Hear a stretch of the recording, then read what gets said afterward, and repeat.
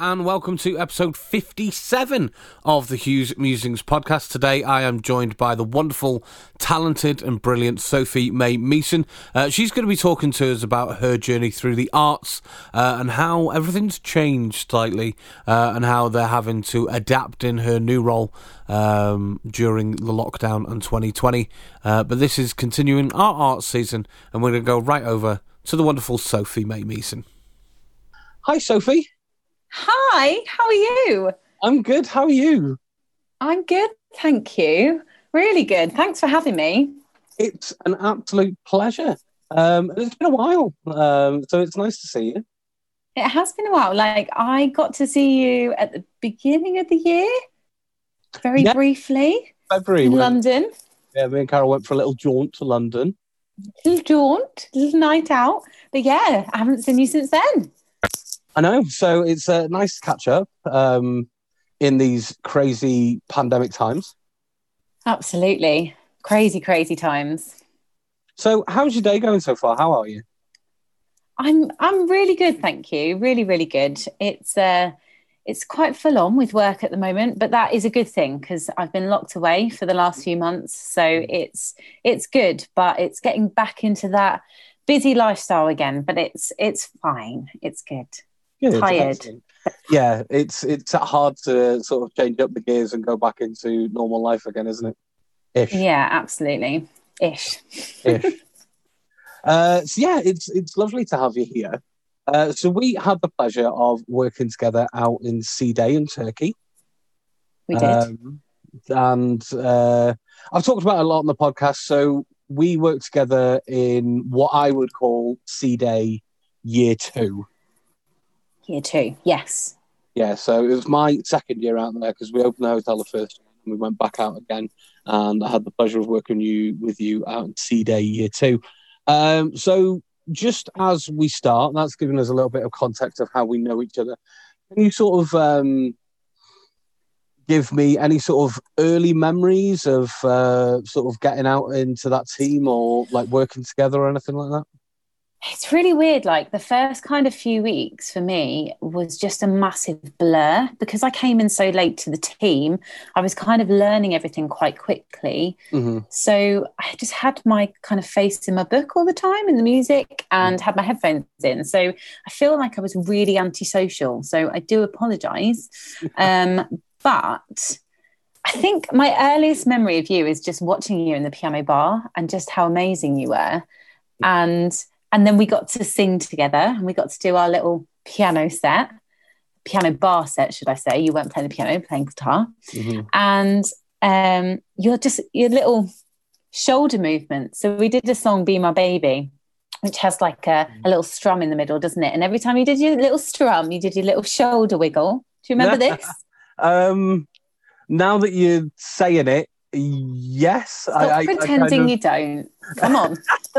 I don't know. I used to do like a lot of like weird little jiggles and flicks and things like that just to keep myself and the performers that I work with entertained as we go through. Yeah, it was your favourite bit. You used to like do your little wiggle and you're like, here's my wiggle, everybody. And everyone would watch you instead of me, which is absolutely fine.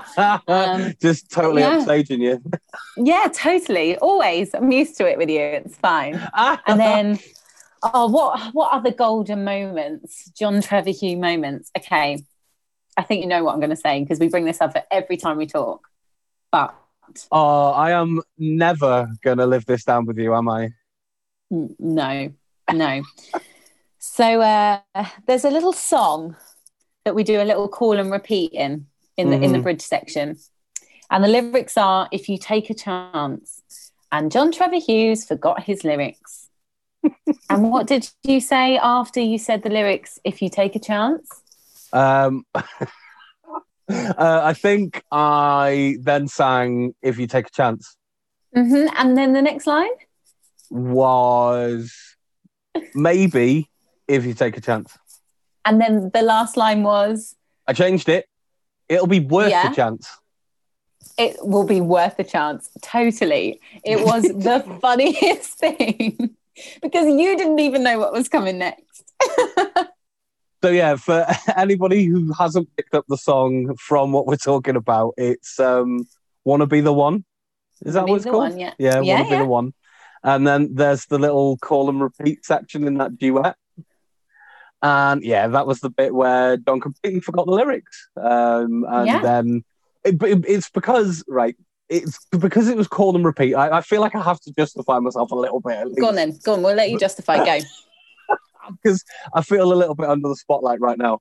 But yeah, so because it's call and repeat, like if you forget the lyrics or something on your own, you can kind of just muddle together the words and make it up and make it sound half like it's supposed to be the actual song. But because it was call and repeat, and I knew that you were going to have to sing whatever I garbled out, I thought, well, if she doesn't hear me properly, it's going to sound even weirder. So in pure panic, I just kept repeating the same line that I remembered. It was just brilliant. What a great moment.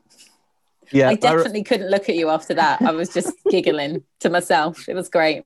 So I remember, like, I sang the first lyric, and it definitely doesn't. I don't think it even starts with "If You Take a Chance." I think that's like one of the last lines.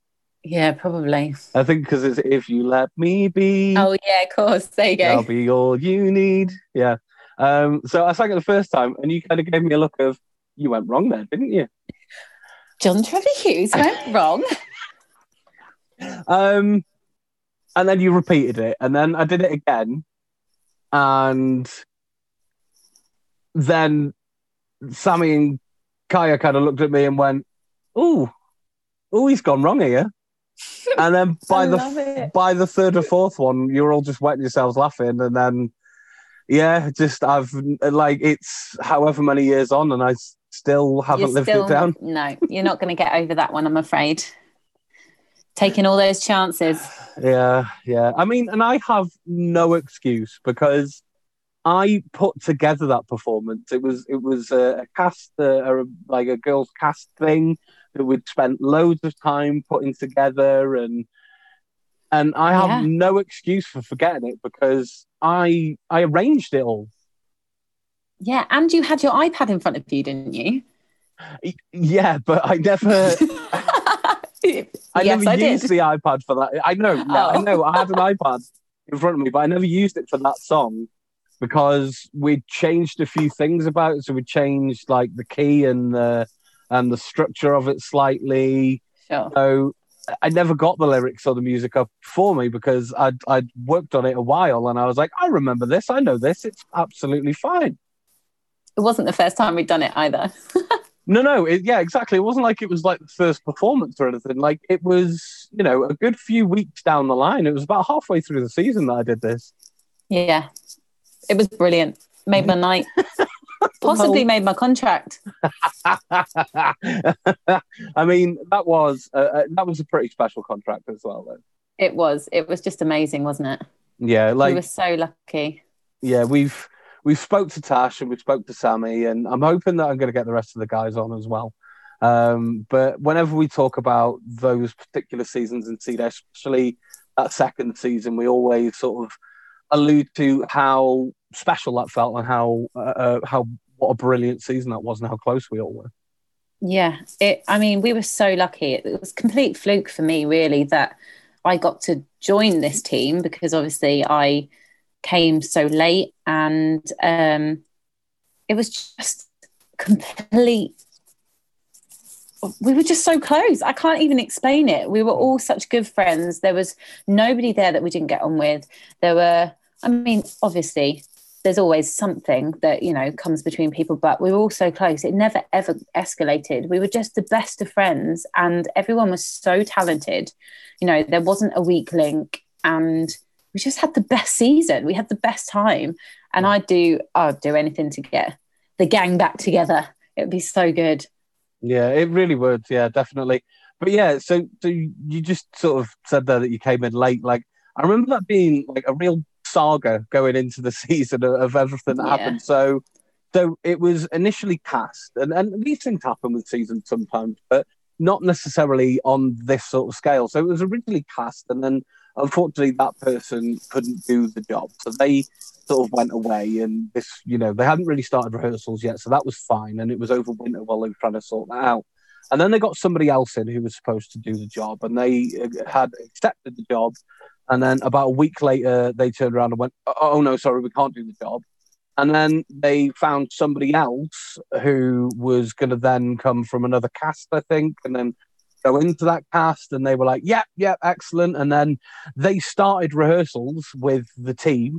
And then they got offered a cruise or something that they wanted to go on for a particular show. And they were like, "I'm really sorry, but I'm not going to take the contract." And so they'd already started rehearsals at that point, and then had to recast again.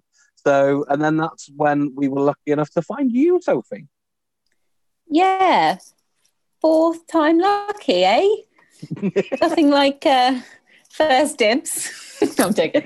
But yeah, so I was working at Alton Towers at the time, doing the shows there in the hotel. And I got a phone call from Tash, who obviously you've done a podcast with, who was the entertainment manager that year. And she kind of rang me and she was like, "Look, what are you doing at the moment? Because we really need a female A, and we need somebody who can kind of jump in and pick these shows up quite quickly, because we're already halfway through rehearsals." And it just felt right for me at the time. It felt like I really needed to do something new. And I mean, who's going to turn down going to a really, really nice hotel in Turkey for really great shows, some really great costumes? And I just thought, do you know what? Yes, that would be amazing. And then I went and had an audition, but it wasn't my finest hour because I had tonsillitis. Oh no. So they were like, "Could you sing?" And I'm telling you, from Dreamgirls with tonsillitis, and I'm not even going to give you a rendition, but let's just say it was croaky. And I was like, there's no way this is going to happen, because I'm really ill. And then literally an hour later, I get a phone call. "Could you please be in rehearsals for ABBA in the morning?" And I'm thinking, sorry?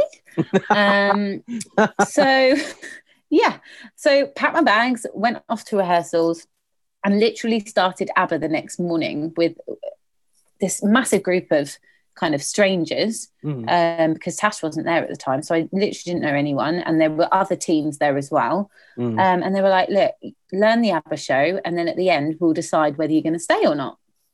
Like a bit of pressure. And yeah, so did all my ABBA-ness and got on really well with the guys, even from like day one. And then that was it. We were flying, and, you know, we had a few weeks in the UK before we left to fly out to Turkey. And then we continued rehearsals in Turkey.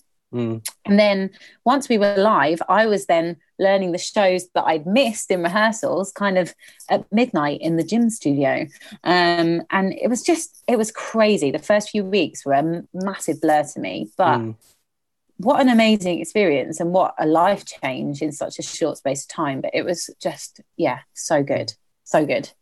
This is one of the reasons why, like, I always think of you as like such a consummate professional, is the fact that, like, so that rehearsal schedule, especially when you go into a season, is pretty full on anyway, because you're having to sort of slightly reblock things, make things work for the particular stages, because they're all slightly different in all the hotels. And, you know, it's a busy time anyway. But then I remember, like, one of the first impressions I had of you was the fact that you were doing all these rehearsals with the guys, and then you were going away on your own, like, to then catch up with all the stuff that they'd done before you got there. And you were like constantly working, even when the rest of the people were, you know, sort of getting as much downtime as they could. You were then still learning, and, you know, like, it was really commendable and really great to see, you know. Thank you. Yeah, I mean, I'm a bit of a perfectionist, which sometimes is a good thing and sometimes is a bad thing, because it just means that I end up spending hours and hours just making sure that I know what I'm doing, and I know what I'm doing is right. Because, I mean, it's fine when you're standing on a stage on your own. You can blag, you can do whatever you want. And 95% of the time, the audience don't have a clue. You know, if you make a little mistake, nobody notices. But as soon as you're standing on a stage with 5 other individuals who are incredibly talented, and they're all doing this amazing choreo or singing all these big harmonies, and then you're on the end, you know, step clicking because you've got no idea. It's really, really obvious. And I don't like being that person. So I think that's why I just gave myself a bit of a hard time at the beginning. Like, I have to know what's going on. I have to make sure that, you know, I've got my head in my music and learning it all. Because there were, I mean, there were a lot of shows, weren't there? There were like 14 different shows, I think. Yeah, between, like, because you were doing stage shows and then you'd do like reviews and stuff for the piano bar as well. So, yeah, you know, some of them were pretty choreo heavy as well. Like, a lot of, you know, the choreography was pretty heavy in some of the shows, and you know, there was a lot going on there, and things, as you know, as we were saying, were changing on the fly as well to suit the venues that we had, because we'd only been in that hotel for one season before that anyway, and then, you know, so you're having to sort of rework things to work for the actual physical stage and venue that you have. Absolutely, because there's indoor stages, outdoor stages, and the same shows have to go in and out, and there's all sorts of stuff going on. So, but I mean, what an amazing hotel though. We were so lucky, weren't we? Yeah, so that hotel in Sea Day, I think, is one of my favourites. I worked in a lot of those sensatories, and that was definitely one of my favourites. Yeah, mine too. Definitely.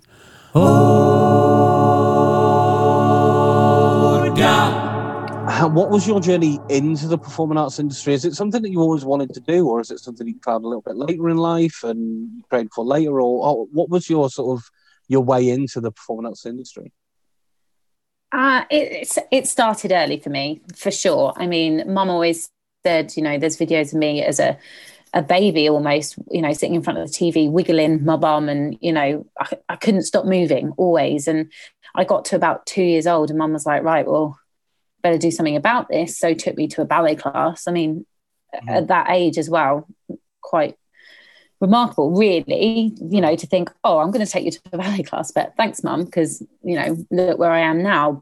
And then at 4, I went to stage school in Hastings, and I was so lucky to have such an amazing training down there, because, you know, the teachers there were from such a great background, and they'd done so many, you know, jobs themselves that they could give me that kind of training. And then by the time I was 8, I had an agent in London, and I'd started kind of auditioning for various things. And I got a few little jobs, a few adverts, a few films and things like that were just, you know, very little jobs, but nothing, you know, major. And then I had an audition, got it, which was for Annie, the musical, to do the UK national tour. Right. And that was it. Packed my bags. I was 9 years old, packed my bags, off I went, and waved my mum off. Bye, see you later. And it was just crazy, because, you know, I was 9 years old. I didn't have to go to school for those weeks. I had a teacher on tour with me, and I got to go and see the country at 9 years old, and I got to stand on these big stages and work with some incredible people during that tour. And I think that for me is what gave me the push and the buzz to be like, this is what I want to do. This is what I love doing. And from then on, that was it. You know, I continued to do all my training, all my exams, you know, singing, dancing, acting, all that kind of stuff, kept auditioning, kept doing a few bits. And then when I was old enough, I went to college. And then I kind of just kept working, and I've been so lucky. It's crazy. So did you go to performing arts college? No, so I went to a normal college, but I did do performing arts. I did a BTEC in performing arts. And then I could have gone to London College after that, but I decided that actually I wanted to try and audition and see if I could get work. And then that would kind of tell me whether I needed to go to college or whether actually, you know, I can gain experience on the job, which I think is more valuable, really. So that's what I did. I went and did loads and loads of auditions, and don't get me wrong, it didn't happen overnight. I definitely did a lot of auditions, but I was really lucky to kind of get my first pro job since I left college. And it was a job in Menorca, touring around the island, touring around the hotels each night a different hotel doing an ABBA and a Legends show, which is kind of a standard job, I guess, to start with. But it taught me so much about our industry. It was great. I think it's really interesting to sort of talk about those kind of jobs, because I think a lot of people don't, especially when they go on holiday and things, they go into a bar and they see the turn there doing a show, and I think people don't really realise that, like, people travel away to actually do that and go from venue to venue performing that show all across an island like that. So it's quite a sort of hard taking, because you're travelling throughout the day and then performing at night as well. I can imagine that was quite a sort of tough job and quite a sort of eye-opening first way in, that first big sort of job as an adult. Yeah, definitely. It taught me a lot of kind of basics on how this works. It's not just a case of rocking up and everything's ready to go and you just walk on stage. It doesn't work like that. And it's a case of, leaving hours before and getting to the venues and setting up and doing sound checks before there's audiences there. And, even silly things like making sure costumes have been washed every day or every other day, whatever it is. And, making sure your wigs are set and all this kind of thing that people don't really think about when you're on holiday, you see a show, you just think it's there and, oh, it's great. These people only work an hour a night. Lucky them. And it's like, no, actually, we've been on the road for an hour to get here, and then we've been setting up for a couple of hours because, all the equipment comes with us. And it was a real eye-opener, and I definitely learned a lot about our industry on that job for sure. Definitely. Yeah, definitely. I always think of like the analogy of the swan in the water, of like above the water it looks very graceful, very beautiful, like lots of foo-for-ah and feels quite showbiz. But underneath there's so much work going on to keep that swan moving. And I feel like it's the same with the arts industry. Like I said, like abroad in Menorca as well, but also in the UK as well. You see, all these people like in bars and cabaret venues and holiday parks and all these acts, and, the amount of traveling. And like you said, like it's like wigs and costumes and stuff, because not only do you need to get from gig to gig, but when you get to gig, you've actually got to perform and you've got to look showbiz, you've got to look brilliant, and it can't look like you've just traveled for 18 hours to get to this venue from halfway across the country or the full way across the country. There's a lot of work that goes into that, around that. Yeah, definitely. And I mean, I got a big dose of that when I came back from Turkey, because I decided, I'm going to stay here now and I'm going to do UK gigs. And I ended up having gigs where I was in Scotland one day and I was, down in Camber Sands by the coast the next. And it was like driving the length of the country to be able to get to the gig on time. And people don't understand that. People don't see that. And, you get to the point where you're like packing up from your gig at 1, 2 a.m. and you get home at 5 a.m. after you've driven. And it's like, but why are you tired? You're only on stage for an hour or 2 hours. And it's like, yeah, but there's other stuff to it, but people don't always consider that or recognize that. And then it's, the whole analogy of we've trained for how many years to learn our trade, our craft. And that's why we are so good for the hour or the 2 hours, because we've been training for years to do it. It's not like we've just rocked up and, it's just a fluke that I can sing today. It's years and years of training. It is. And that's why, people, I guess, are envious maybe of what we do, because we've trained for years to do it. I don't know.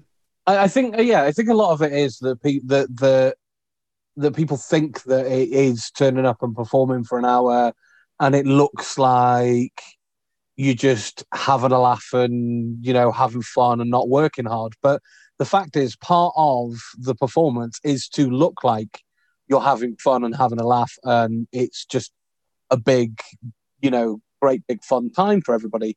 That's part of the performance that you're selling when you go to these bars, when you go to these venues. It can't look like you're working, because nobody wants to work their entire week and then go and sit in a bar at night and then watch somebody look like they're working. You know, what a show that would be. yeah. Imagine singer on stage is, like huffing and sighing and looking a little bit tired. And when they get to that song they don't like, they go, oh, right, okay, here's this song. I don't really like it, but whatever, we'll do it anyway. It doesn't work like that. Part of I feel like the arts industry is kind of not shooting itself in the foot, but I can't think of another analogy for it, but is suffering for its own craft, because part of that craft is to look like it's easy and great fun and you don't need to do anything. But then that's the impression that people have.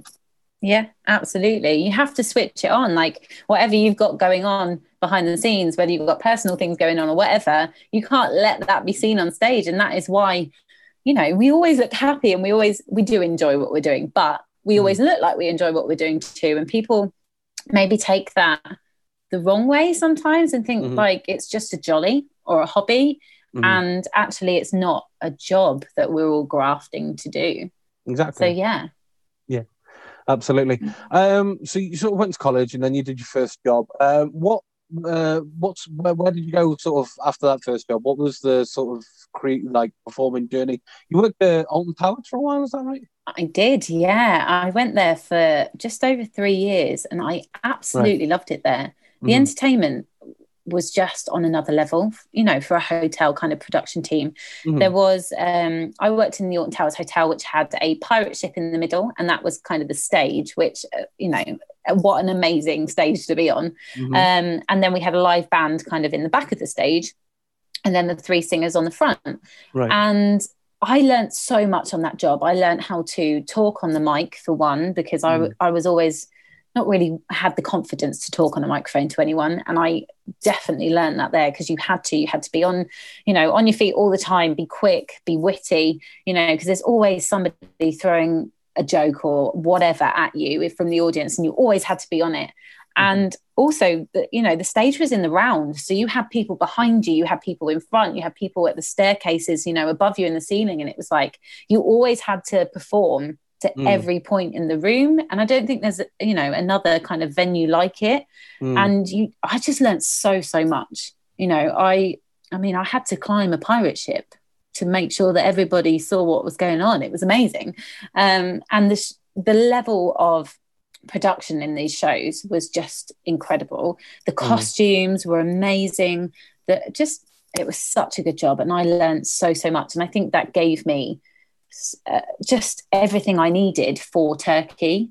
It was a great stepping stone for me to then have the confidence to be able to do these big production shows that we were doing in Turkey, which was great. I know that Halloween's quite a big thing at Alton Towers, isn't it? I know Scarefest. That sort of Scarefest, and the entertainment sort of changes a lot. Is that something that you sort of look forward to every year?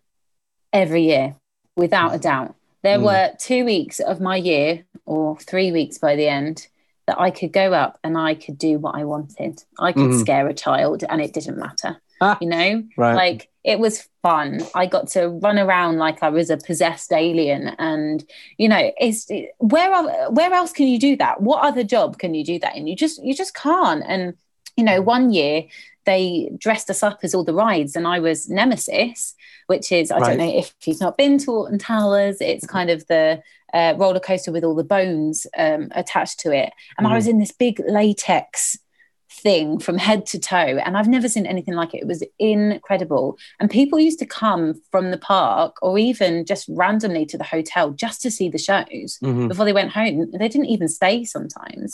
And it's just, it was the best thing, Scarefest. I always look forward to every year. I miss it now, to be fair. I really do. Yeah. But I got to go to Turkey and I got to do some incredible shows there as well. So, I don't, and it's a little bit different now at Alton Towers, Right. So there's no band anymore. So it's a little bit different there anyway. Yeah, but I think I definitely left at the right time because I loved it. So I left on a high, which I think is the best way. So what was that transition like? Because obviously you're going from a band with 3 singers and, like you said, you've got all performing in the round and climbing around things, to sort of working with 5 other production performers in a 6-part cast, and then having that like sort of be on a big stage with the audience right in front of you, which is a bit more conventional, feels a little bit different. What were the sort of challenges going in, and like I said, working with that production company and having your tracks and like just doing that side of things? How was that transition for you? It was very different. I mean, I obviously my training kind of at college was the typical theatre training, so it was more towards that, which was great because I hadn't got to do that at Alton Towers. But we had such a talented cast. Like Sammy, Kaya, two phenomenal girls. Like Sammy can sing things that I couldn't dream of. That whistle tone is just phenomenal. And Kaya, like her energy, she's amazing. The energy is on another level. And you stand next to these people and you're like, I need to up my game. I don't know how I'm going to do this, but I need to up my game. And I think everyone had their thing and everyone was so talented on that team that we just produced these amazing shows, and we got given this amazing music and costumes and these big stages. Like the outdoor stages were like arena stages, weren't they? They were huge. And, they're massive, and yeah, it was great. Once I got rehearsals kind of under my belt and I knew what I was doing, it was just enjoyment every night to be able to step on the stage with these amazing people who I absolutely loved to pieces, and we were so close, and we just had so much fun, like so much fun all the time, despite it being like 40 degrees. And we were like that was dying the other thing in the heat. That's the other thing I was going to ask about. How was it, obviously going from Alton Towers and being indoors and, like having, a controlled environment to, especially sort of during the peak season and things like that. Like you said, it gets to about 40 degrees and you'd still be the costume wouldn't change. The show doesn't change. You just, the heat just keeps ramping up through the season. How was that for you? It was hot. It was fine. Like, you do get used to it, you climatize to it. But I mean, there was one show that we started off with our costumes on, and then we had to put thick coats on. Yeah. So it was just crazy because before you'd even stepped on the stage, you were already dying of heat. But it's going back to that whole thing of you put a face on and you step on that stage and that is the show, and you don't complain because that is the job, And it just meant I could have another slice of cake, really. So yeah, because you're going to burn it off, yeah. I'm going to burn it off, so it's fine. But yeah, I wasn't complaining. It was hot, I'm not going to lie. I've never been so warm in my entire life, but it was just the best thing. I mean, I have asthma, so the heat tends to bother me sometimes to breathe, so that's always fun. But we always found ways. I used to have a pocket in my costume with my inhaler in, and then if I needed it, I had it.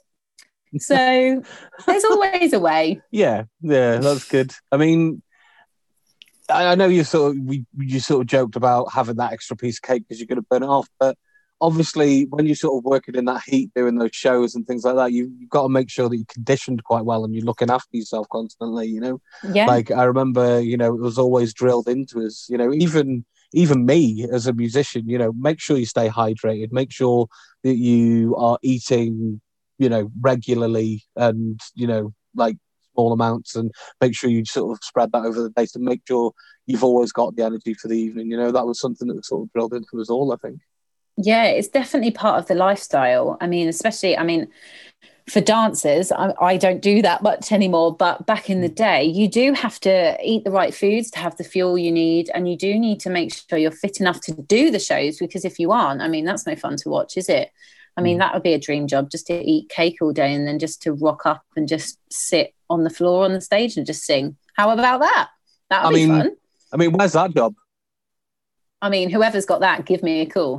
Just that'd be great. Let us all know when you're retiring, because we all want it. We'll pop over.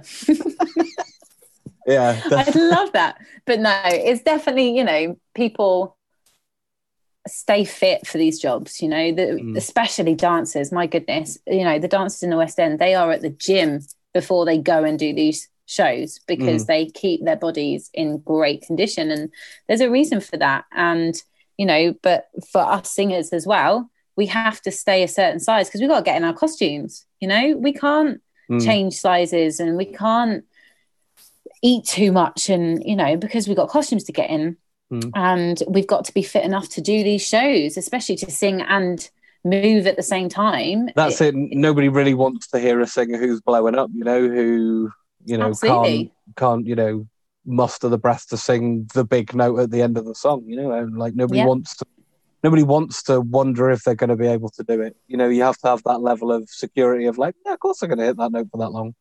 Exactly that. Night after night, year after year. Totally. Absolutely. Yeah. So the other side of that job was a little bit more closely with me. We've sort of alluded to certain moments, thanks, where things don't go quite so right in the piano bar. But how did you find that, sort of working with musicians? And with that, you kind of pick your own material and, you work with the musicians to sort of present something. It's a little bit more exposed as a performer, because obviously when you're doing your stage shows, you're told to sing this and dance this and look this way and do that. How did you feel about sort of, going up and presenting yourself as you, in inverted commas? That used to be one of my favourite parts, because, it is down to us what we sing. It's down to you and I, or whoever the pianist is, to, make our rendition, put our stamp on it, do what we want with it. And that's fun, that's creative, and that's creative for us. And I used to really, really enjoy it. And I think that's what's made me kind of move on to what I do now with the kind of gigs in the UK, because all the live band stuff I do now, kind of weddings and corporates and kind of all that stuff, is essentially what that was. Yeah, very akin, very much the same thing, Yeah, and I used to love doing all the acoustic versions of songs and breaking them down and finding harmonies, and that's fun, that's creative for all of us. So yeah, 1,000,000% loved it. So I love interviewing performers because they kind of do all the segues themselves. They take us on the journey. It's great. So you're welcome. Thank you very much. Thank you. I said to Sammy, I'll just hold cue cards up and just let you chat. It's wonderful. You just Brilliant. segue it all in yourself. But yeah. So I was going to ask you. So now you're back in the UK, but just before that, actually. So you did the season in Turkey, and you didn't do any more seasons as a performer. So you went into resort directing. How did that sort of come about? So basically, when I got back from Turkey, I decided I wasn't going to go abroad again. And the company basically said, look, do you want to be a resort director? You've been a cast member now, so you know what they're going through. So essentially a resort director takes the cast through rehearsals and puts them on the stage in resort. And I loved it. It was great. I had my team, and we did rehearsals together, and I got to help them kind of learn the shows and put their own stamp on it. And then I got to take them out to resort, and I did Egypt, and I did Tenerife as well. And I mean, Egypt's beautiful, isn't it? I loved it out there. And got to get them to go live, and I absolutely loved being a resort director, for sure. And then from then they offered to have me in the office to kind of learn that side of it. So all the behind the scenes stuff, things from auditions to producing the shows to costumes to everything you can think of. And I'm so thankful for that, because I had this stepping stone from performer to resort director to kind of production.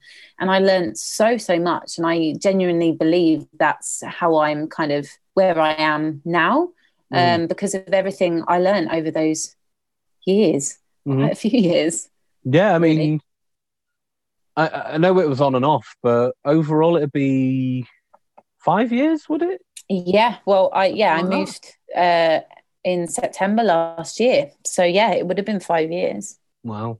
Long time. Wow. So then that kind of has led you into what you do now. So you were talking about the gigs and stuff. So you're literally doing the legwork and traveling all around the country to perform. Yeah. How are we finding the the travel and the gigging, and well, how were you finding it before the pandemic kind of put a stop to all that? Well, I know, but well, my car and I are best friends. Let's put it that way. Right. We have a close relationship. No, I love it. I do love it, and I think over the years I've tried to. Now I'm getting gigs that I'm enjoying doing more. I'm being a bit more picky as to where I'm doing them and who I'm doing them with and things like that. But to start off with, I really was traveling and I was racking up those miles. But I don't mind traveling to a gig as long as I've got the time to do so and it's a gig I enjoy doing. And I've got to the point now where I have some amazing shows that I'm doing. In amazing theatres, and I have some great bands that I gig with for weddings and for corporates, and I love turning up to my jobs. You know, I absolutely love it, whether it's the amazing people I'm with because the talent is just incredible, or whether it's just these incredible theatres that we're turning up to, you know, these multiple level theatres. It's just amazing. So I'm so lucky. So I really don't mind the travelling at all. It's so worth it. So worth it. That's it. I mean, so that was one of the things that sort of influenced my sort of decisions when I sort of got back from working abroad. Is obviously, like, me and Carol have this flat in Scotland, but with the amount of travelling and stuff, and the fact that you don't really get to spend that much time at home, and if you do, it's literally a sleep stop before you travel to the next gig. It just didn't really feel like it was compatible with what we wanted to do there. I think people don't realise how, like we were sort of alluding to before, is that how much sort of travel and hard work goes into prepping for that performance as well. And, you know, that's one of the reasons why, you know, 3 years ago now, I decided to sort of step away from the industry, you know. It's sad. I was just putting my lip out and then I thought, we're on a podcast, you can't Nobody's see it. It's really sad because, you know, I'm sure you're not the only one that has come to that decision. And there is so much talent and there are so many people in the country that should still be doing it, but aren't, because it's not easy, you know, and it's not just a case of turning up 10 minutes down the road and it all being set up and you literally just walk on stage, sing, and then you drive 10 minutes home and that's it. Like, that isn't what this job is. No. And I think a lot of people don't understand that and don't get that. They just think it's a hobby and think it's just, you know, nothing. Just rock up. And it's not like that at all. It is the graft, the hours, the travel, the setup, the pack down, everything. Totally. Yeah. And, you know, there's a lot of investment in time and money and effort and travel that goes into, you know, that singular performance. Totally, yeah.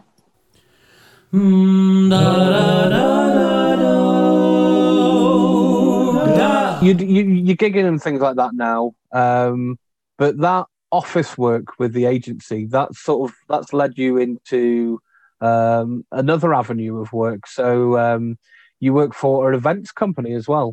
So could you tell us a bit about that and how that's how that's worked? So that kind of came up last year, and I got a call to move across in September, and it just felt right, really. And the events company is based in Stratford-upon-Avon, and it's a corporate events company. So I am senior project manager and I manage all the events. I mean, obviously at the moment there's not many going on, but before, we manage things like events at Silverstone, the F1, things like that, to anything like birthday parties or office transformations or, you know, theming, anything really. But of course, at the moment, things aren't happening.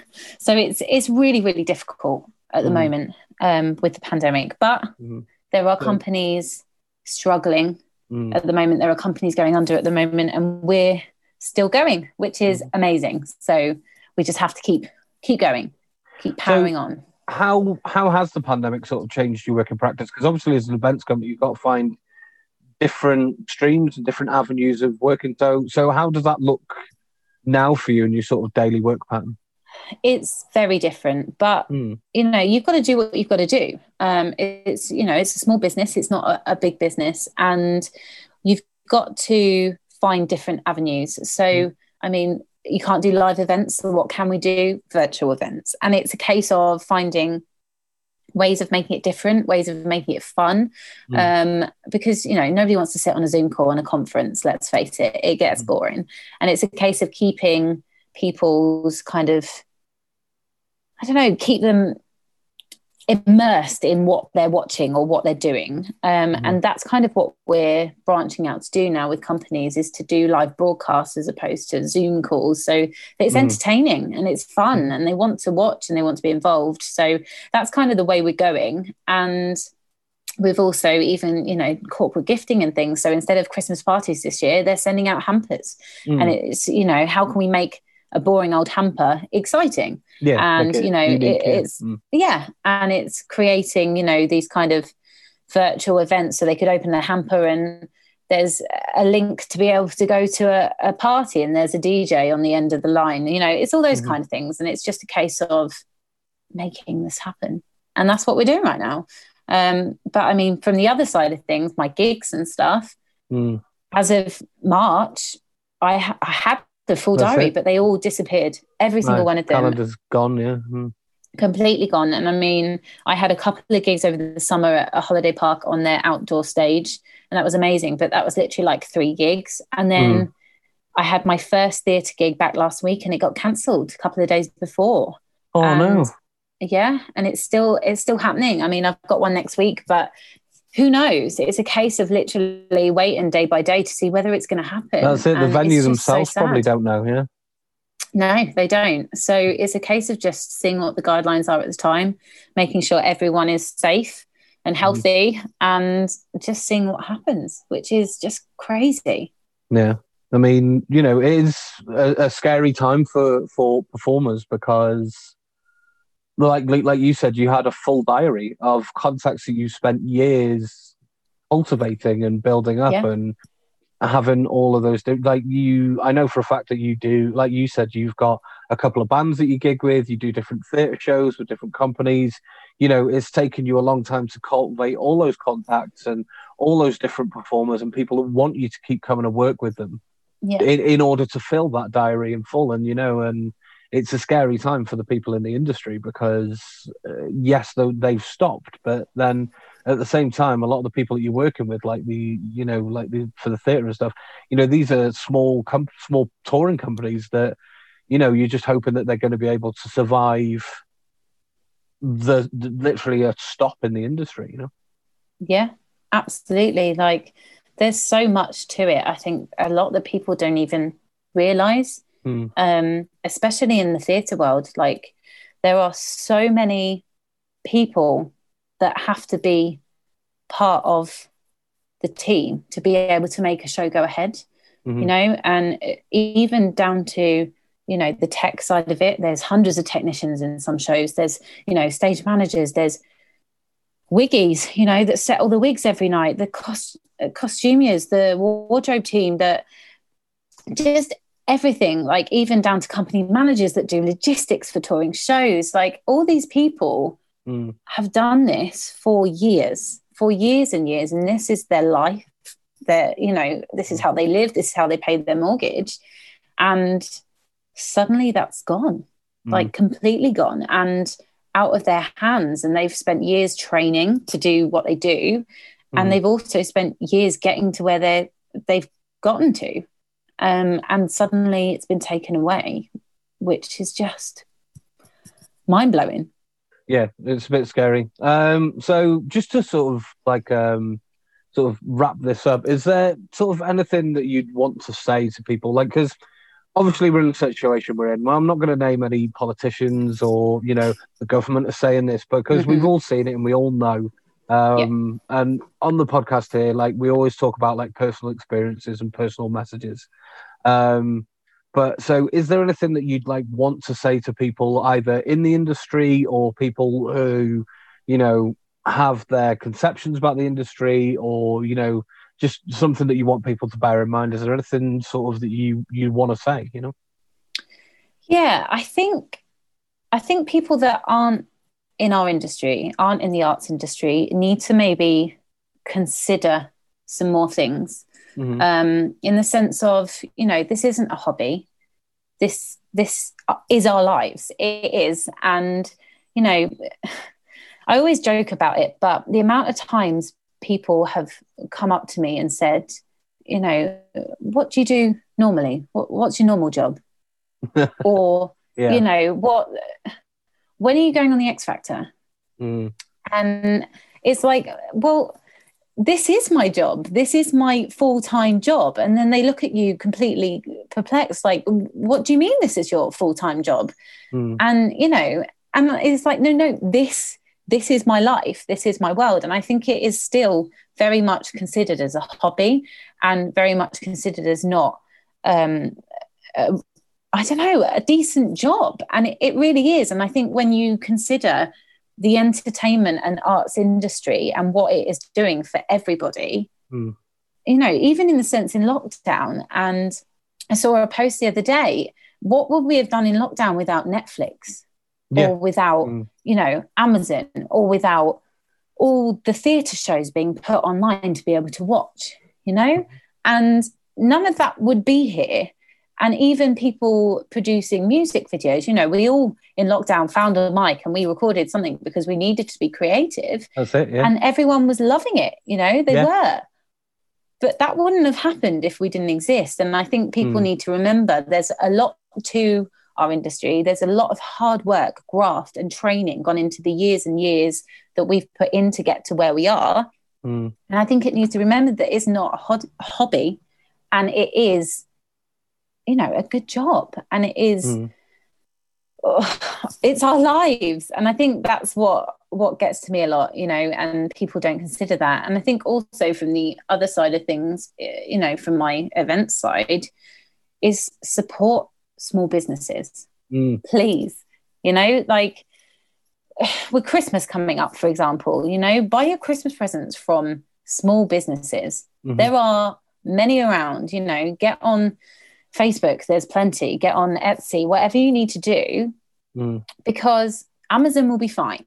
Amazon will make it through, as will all the big shops. But there are small businesses, there's a lady down the road that's got a little craft shop or whatever it may be, even with my events business, if you've got a big corporate company, please don't go to a big, gifting company or a virtual event company. Come to a small business, because you will keep them going and you will give them the ability to keep their business open, which I think is really, really like the point right now. Support anyone you can. It's not going to necessarily even cost you money. Like, there are people that are living on their own, older, vulnerable people, but also young people who have got mental health issues or whatever it may be. Pick up the phone and call them, Like, there are things that can be done. I think people are very quick to point the finger at who are the people that should be looked after and who are the people that shouldn't. And I think that's really not how it should be. I think my message is support whoever you can, support the people that need supporting at this time, because otherwise, who knows what's going to happen.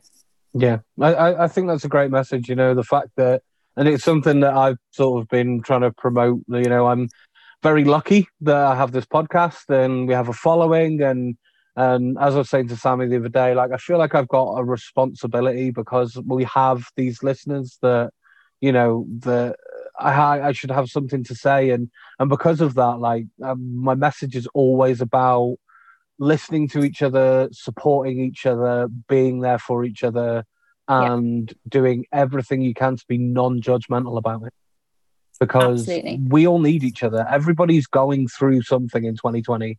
It is a brand new experience that none of us have been through before and nobody expected, and we all need support in some ways. Every individual is fighting their own battle this year, and totally.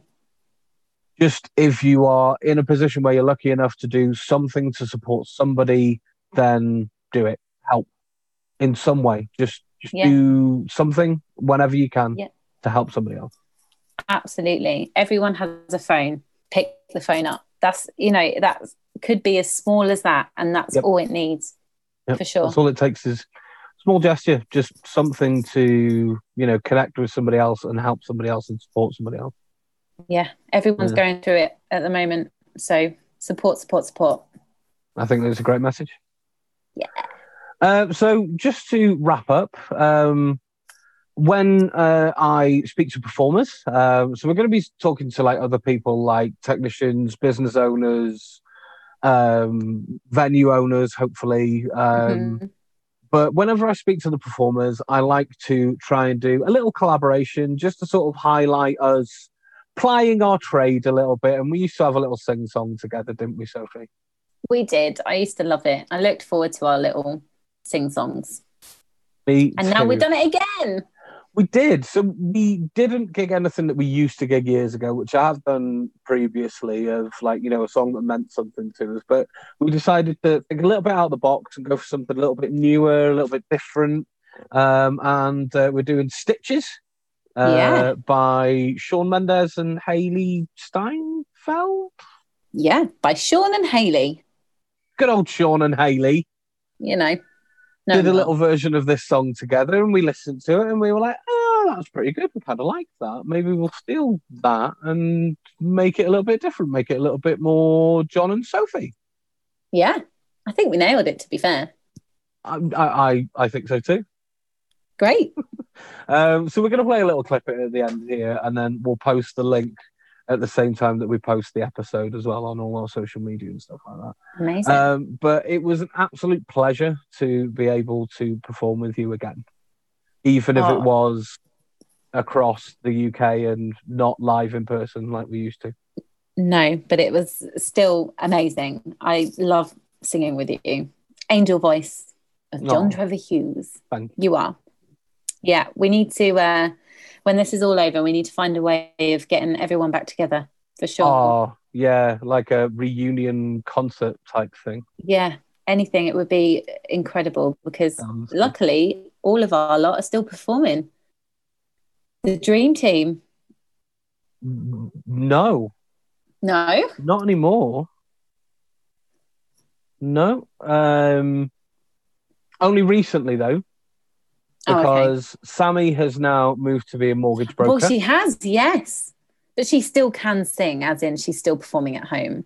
Yeah. So the talent hasn't left us all. The talent hasn't left her. I don't think it will ever leave her. She's got talent in her fingers.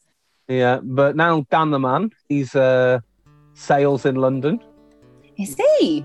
Yeah, he works. So he's had an interesting little journey, and we'll talk to him about it. But yeah, he went to go and be a carpenter for a bit, so he was helping build houses.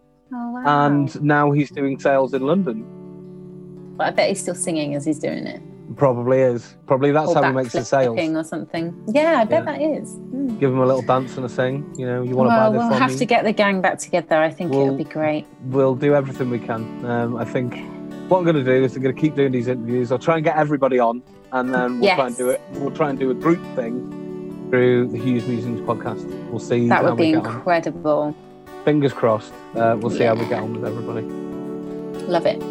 But yeah, so this is a little clip of our song. Thank you very much, Sophie. It's been an absolute pleasure. I really appreciate you joining us today. Oh, thanks for having me. It's been great. It really has. Thank you. Thank you. Bye. Bye.